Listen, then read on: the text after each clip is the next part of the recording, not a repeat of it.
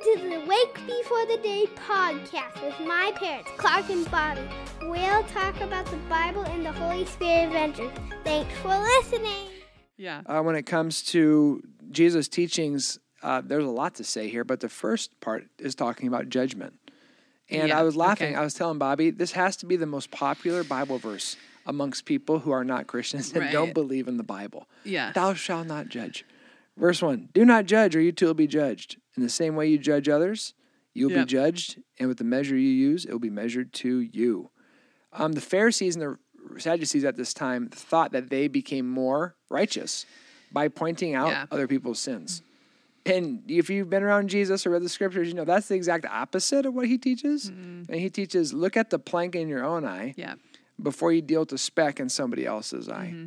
And one of the things that just from our own experience and walking with people, it seems what we are most critical of in other people is often something we don't like about ourselves or something we struggle with ourselves. Mm. So I'm trying to pause and just think like, whatever, something's really bothering me about somebody else. Like, why?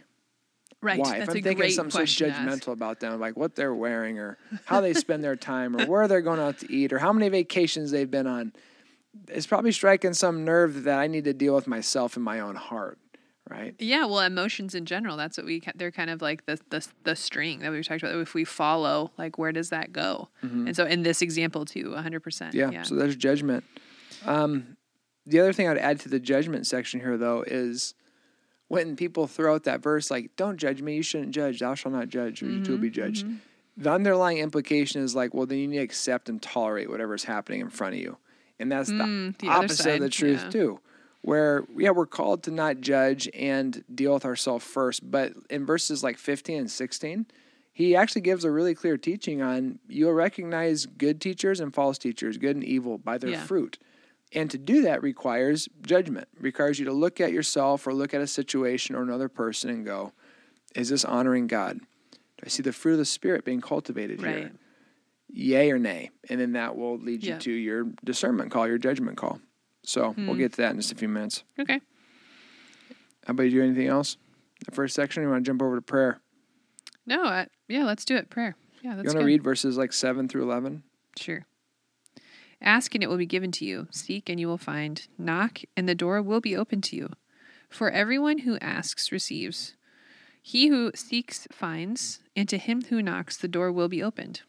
Which of you, if his son asks for bread, will give him a stone? Or if he asks for a fish, will you give him a snake? If you then, though you are evil, know how to give good gifts to your children, how much more will your Father in heaven give good gifts to those who ask him? All right, so if we ask, we're going to receive. If we seek, we're going to find. And if we knock, it should open. The part that stands out to me is the knocking part. Okay. Because it implies there's something that's causing resistance. There's something in the way. Yeah. And so figuring out what that is, knocking, also shows like we're not knocking on the wall or the ground. We're knocking on a door, which means it can't be opened.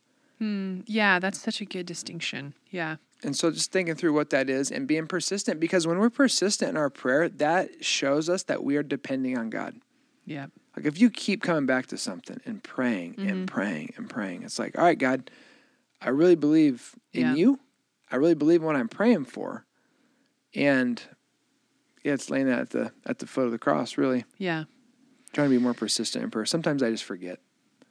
You know, I try to pray for somebody. Hey, I'll pray for you. And I try to pray for them on the spot or make a note on my phone to pray or a reminder. Because if I don't, oftentimes I'll forget.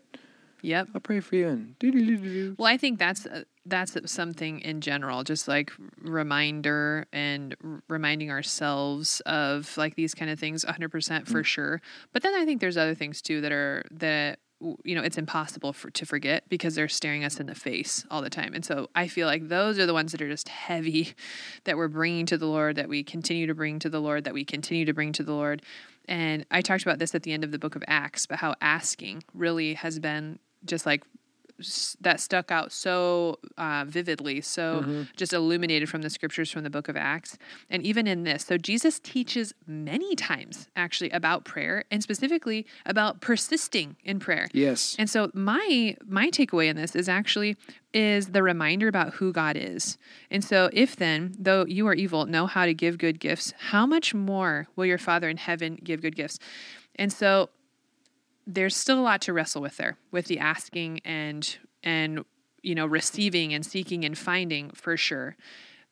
In that, I'm settled and I have peace and the understanding, even when these things like, well, what am I asking? And, these good gifts. And I don't know, but I know that God's a good Father. Clark's falling asleep over here. I'm trying to pay attention to him, and he's talking about all this stuff. I'm awake. I start talking for more than 30 seconds, and this guy's asleep. Oh, literally, I look over and Clark's yawning. It's been a long day, all right? No. It's been a good day. Hey, that's reality Daddy's with reading tired. the Bible, too. Sometimes Yeah. I know it's like, oh, great, that stuck out with you and God? Okay, good on you. Oh, my goodness. When we watch movies at night, I got to make sure I'm sitting When straight we up. watch movies at night, hello. Okay, when When it ever happens, it's like 5 minutes in. I know, I'll be excited about it. And I'm like, oh, hey, sit down. Like, what did somebody was like, oh, hey, this is really good. Or, okay, The Chosen premiere came out. And so you stayed awake for that. So bless me and bless Clark. It's real good. Okay, anyway, you guys, who God is stuck out to me in that section. Next, Clark Evan, can we keep Clark awake till we get to the end of chapter 7?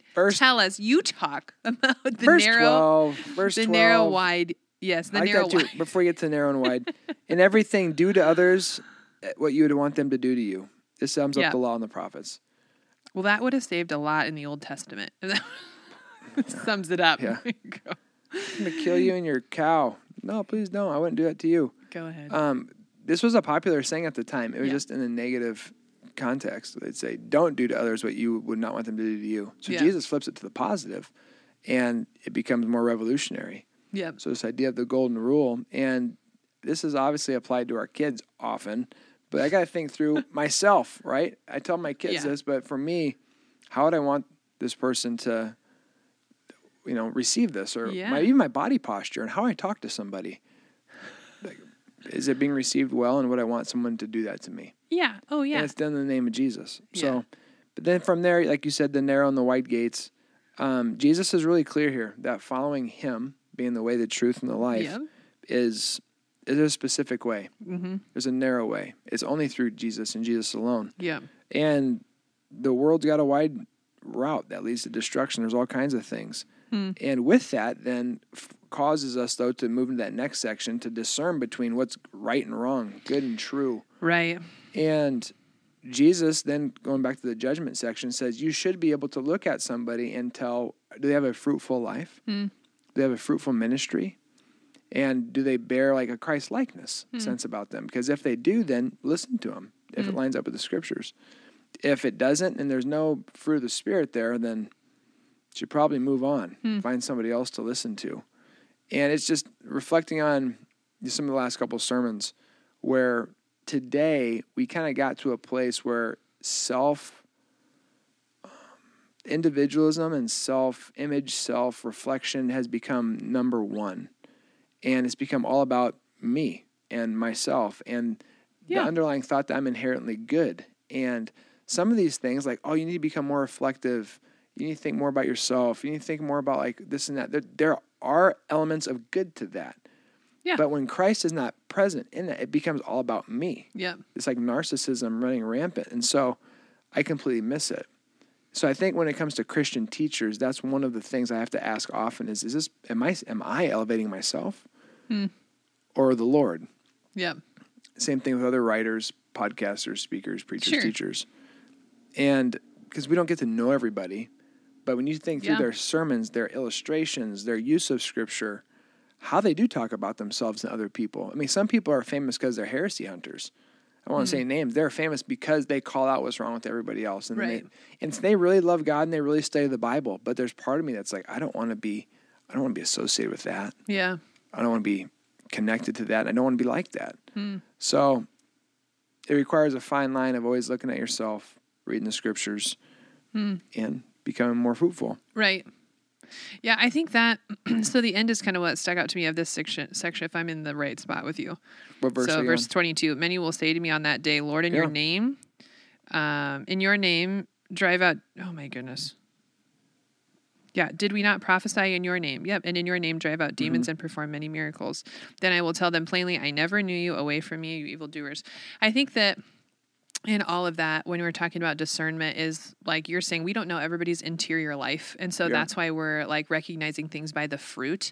And so sometimes that can take time. Like, I think that's another thing with like not judging and not pointing a finger at like, oh, you know what? I read that book by that cover and I know how it ends. Like, well, you know, that's going to take time, and that might take relationship, or that might take watching from afar for time to see like, okay, how is this going to play out? Yeah. And then beyond all of that, I think it's your own abiding with the Lord too, so that you're able to actually like, as you're clinging to truth, you're able to see truth and call out the good. And then also, you know, the stuff that's not too. Yeah. I quoted that in like 2 weeks ago, sermon 2 weeks ago. What? Daniel in the lion's den, but the Lord, where there's some of us that like to attribute ourselves to these biblical heroes or to someone who's faithful because we call ourselves a Christian. But there's going to be a point where people show up to the Lord thinking, because I went to church, I'm in. And he's going to say, I don't know you. And what's so interesting about this is that Scripture implies that at the name of Jesus, there's power. Right. Even people who don't have good motives and don't have a relationship with God, but the name of Jesus is able to spiritually do something. Yeah. And Jesus is saying, I want more than that. I don't want you just to be entertained. I don't want you to put on some show or, you know, fight evil without me involved. He goes, I want a relationship. Yeah. That takes time, like you said. Well, and that's how it ends. So this wraps up, you know, Jesus and all of his teaching, and he talks about the wise builder and the foolish builder, and at the end, I love this at the end. So when Jesus had finished, this is verse 28, saying these things, the crowds were amazed at his teaching because he had taught as one who had authority and not as the teachers of the law. So already too, like these people can see in their own the people who have ears to hear, the ones that are leaning in, the ones that are asking the question, the ones that are seeing, okay, there's something different about this guy and about the way that he is talking, yes, but also the way that he's living and the way he's calling us to live.